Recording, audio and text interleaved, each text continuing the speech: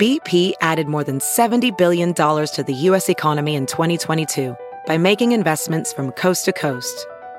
Investments like building charging hubs for fleets of electric buses in California and starting up new infrastructure in the Gulf of Mexico. It's and, not or.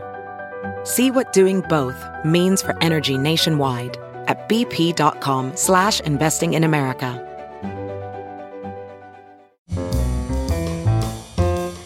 This is Merriam-Webster's Word of the Day for Sunday, June 16th. Brought to you by the new Merriam-Webster's Advanced Learners English Dictionary, designed for students and teachers of English as a second language. Learn more at learnersdictionary.com. The word of the day today is fawn, spelled F-A-W-N. Fawn is a verb that means to show affection, used especially of a dog, or to court favor by a cringing or flattering manner. Here's the word used in a sentence. The author gave a reading from her latest book, followed by a meet and greet where she was fawned over by adoring fans.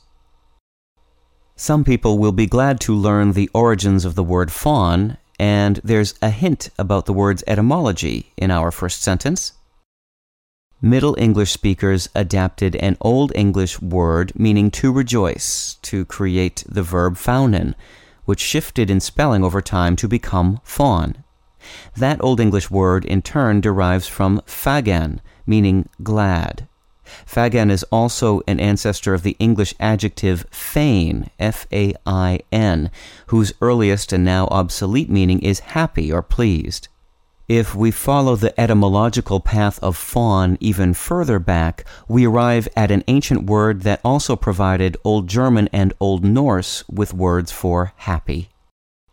With your word of the day, I'm Peter Sokolowski.